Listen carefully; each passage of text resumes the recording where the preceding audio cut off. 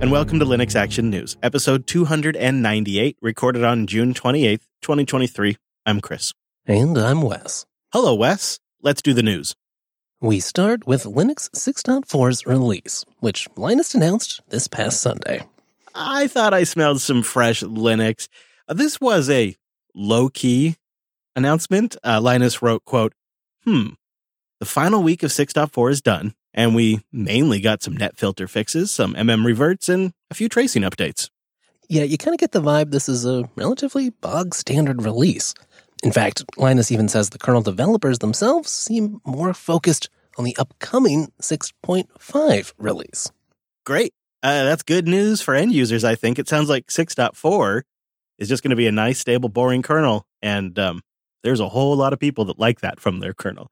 But we don't mean to make it sound like there's nothing great in 6.4. In fact, it's really nice to see more upstreaming of various Apple M2 SoC support drivers. The AMD P-State driver got some serious improvements, as well as a bunch of other stuff. Yeah, like new Intel CPU support landing, and a plethora of driver updates, fixes, and even a performance optimization for your pal ext4. Hey, it's good to see, right? And speaking of performance improvements, and I suppose in the spirit of looking ahead to Linux 6.5, Btrfs is really just in a great place. It's gotten so mature, performant, and feature-rich. The last few years of regular updates are just continuing in Linux 6.5, and Btrfs users are going to be very, very pleased. More specifically, the gains come from refinements across the layers of the Btrfs stack, including simplified I/O tracking, reading the extent buffer in one pass, and faster sync, plus, of course, bug fixes. And while we're talking about file systems, after Bcachefs's lead developer made a request for feedback and review, Kent Overstreet has integrated some of that feedback from upstream kernel developers, including the one and only Linus Torvalds himself. This week, Kent sent out a pull request with the aim of including this file system in Linux 6.5. Can you really be a significant player in the containerized development game if you don't have a graphical desktop interface? Well, Canonical has an answer to that question this week. They've announced early access to the LXD graphical user interface.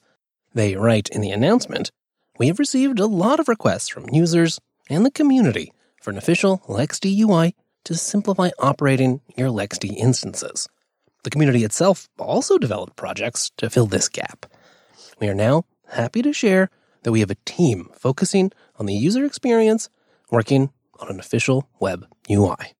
A whole team, and they also state, "I don't advise you to use the new app in production yet. As you might have guessed, the UI is packaged as a snap, which makes it quick and easy to get up and going on any recent Ubuntu and likely many other distros." Once installed and started, you get a web UI that prompts you through some setup, and once you've completed that, you get a relatively comprehensive UI to manage instances, profiles, networking, storage, and even cluster support. Yeah. I mean, there might be some room for improvement in the UI, but I'm sure that team will be working on that. But it impressed me enough that I want to dig in and play around with this more. And I think this actually could be my opportunity to actually play around with LXD, which so far, it's never really stuck. In fact, none of these graphical user interfaces have stuck for me, but they're often Electron desktop apps or something like that I just prefer to avoid. Just embracing the web app aspect of this, it works for me. I don't know. We'll see. See if it sticks. I suspect it will open up container tech to a large user base that was just never going to bother with any of this stuff if they had to touch the terminal. The reports of Convergence's death have been greatly exaggerated, and it seems a big player might be going all in soon. A source within Google has revealed the upcoming Pixel 8 phones will feature USB DisplayPort alternate mode, and that will be coupled with a more powerful Tensor G3 SoC. Speculation online has led to more digging and revealed that this also works with a mouse and keyboard. Introduced back in 2017, Samsung's DeX has widely been recognized as one of the most popular ways to bring a desktop-like experience to Android devices. Yeah, and some of us likely recall Canonical's efforts on convergence, which really came together in 2013 with their Ubuntu Edge PC smartphone hybrid that was a $32 million crowdfunding attempt. The reality is this has been an idea developers and users have dreamed of since smartphones started to get more powerful. It does seem like Google could bring something here, maybe something like the Chrome OS experience, something similar to that. I don't know if Wes or maybe many of our listeners are the target market for this kind of product. We'll have to wait and see. But I do have to admit, I can't help but be sort of interested to see what Google tries here if this actually comes to fruition. This week, we learned Valve Software has hired Alyssa Rosenzweig as an ongoing contractor. Previously, she spent the last 4 years working at Collabora on Linux graphics. Right, and starting in 2021, she also began reverse engineering the graphics capabilities of Apple's M1 and M2 SoCs, while obviously collaborating with the Asahi Linux team to develop the AGX Gallium 3D code to enable OpenGL support on Apple Silicon. Then, in April, it was announced that Alyssa would be stepping down as the maintainer of the Panfrost driver as part of her departure from Collabora.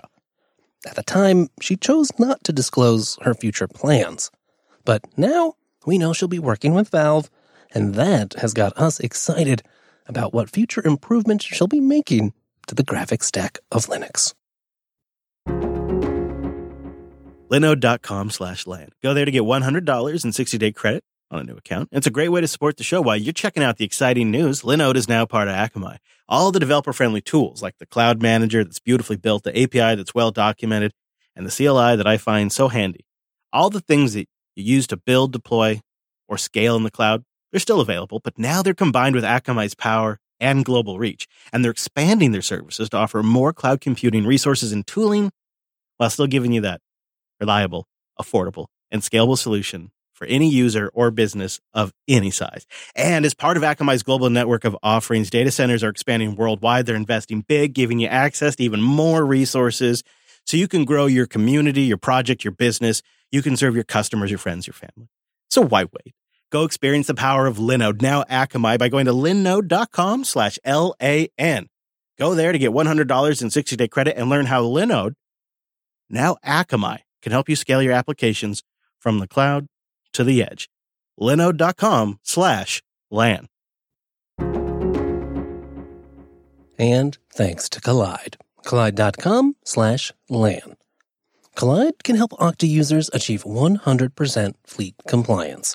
If a device isn't compliant, the user can't log into your cloud applications until they fix the problem.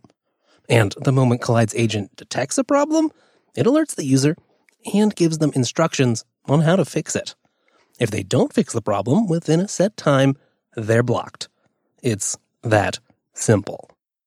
Collide's solution ensures device compliance as part of authentication, which both reduces support tickets and IT frustration, while also ensuring 100% compliance. Learn more or book a demo at collide.com/LAN. Last week, while we were away, we learned that Red Hat was making changes and would no longer be directly publishing their Red Hat Enterprise Linux source RPMs to the general public. Instead, now CentOS Stream will be the sole repository for public RHEL-related source code releases. This is a fundamental change in how Red Hat makes its RHEL product code available to the public. Yeah, so before CentOS Stream, Red Hat published public sources for Red Hat Enterprise Linux to git.centos.org. When the CentOS project shifted to CentOS Stream, Red Hat continued these repositories. They maintained them even though CentOS Linux was no longer downstream of RHEL. In public statements, Red Hat staff clarified that that arrangement was just not a great use of their resources. We should make clear here that Red Hat customers and partners can still access RHEL sources via the customer and partner portals. But as Bradley M. Kuhn of the Software Freedom Conservancy has assessed, that is not an option legally available to the RHEL clones, such as Alma or Rocky. And that's the rub. This is a major blow to how they produce those Enterprise Linux clones. And it's created a real stir, with Alma and Rocky still a week later kind of trying to figure out how they're going to proceed with various ideas being floated around. And there is so much to unpack here. So what we wanted to do was keep Linux Action News focused on the facts, what actually happened. And then we're going to dig into the implications, the ramifications, the community impact, all that stuff in Linux Unplugged this week. In a follow-up post, Red Hat's Mike McGrath touched on many questions raised by the community and was frank in his assessment of the situation, writing, quote, "In a healthy open-source ecosystem, competition and innovation go hand in hand. Red Hat, SUSE, Canonical, AWS, and Microsoft all create Linux distributions with associated branding and ecosystem development efforts. These variants all utilize and contribute to the Linux source code, but none of them claim to be, quote, fully compatible with the others. Ultimately, we do not find value in a RHEL rebuild, and we are not under any obligation to make things easier for rebuilders. This is our call to make." That's about as frank as a large public company is going to get with us. And in follow-up conversations and interviews, Red Hat has clarified that they do see value in Fedora and CentOS Stream, and that the sources that they post to Stream's GitHub are the same sources Red Hat is building RHEL from. The work now to rebrand, check for legal compliance, maybe determine where RHEL was forked off from Stream, well, that work would now be on the clone makers if they wanted to use the same sources that RHEL is based on. But there is no denying this was a shocking change, one that's still being absorbed by the community, although I think in retrospect was probably easy to see coming, especially as companies tighten belts and focus on what makes money. I have a lot more to say on this in Unplugged this week, but sticking with the facts for now, McGrath touched on that himself in a follow-up post. Quote, "There was a time, not too long ago, that Red Hat found value in the work done by rebuilders like CentOS. We pushed our SRPMs out to git.centos.org in a neat package that made them easy to rebuild. We even debranded it for them. More recently, we have determined that there isn't value in having a downstream rebuilder." And there it is. And I think Red Hat's perspective on this is Red Hat Enterprise Linux is a product. CentOS Stream is a project. And so that's where the contribution should be. And I think their point of view is this is an opportunity for the clones to work directly upstream. And if they discover bugs, they could submit bug reports and Red Hat could fix those before they actually ship in Red Hat Enterprise, which would ultimately impact the clone makers anyways. It's complicated though, listeners, so we'd like to know what you think. We have our feedback channels on our Colony Matrix server, or you could send us a boost. We'd like to collect that feedback before we sit down to record Linux Unplugged this weekend, so getting that in as you listen would be great. But you know we're going to be keeping an eye on this story and everything else happening in the world of Linux and open source, so don't miss an episode. Go to linuxactionnews.com/subscribe for all the ways to get each release. And linuxactionnews.com for contact for ways to get in touch. And don't forget, this conversation will continue in Linux Unplugged 517 this week. You can find it when it's published at linuxunplugged.com/517. We'll be back next week with our take on the latest Linux and open source news. Thanks for joining us. And that's all the news for this week.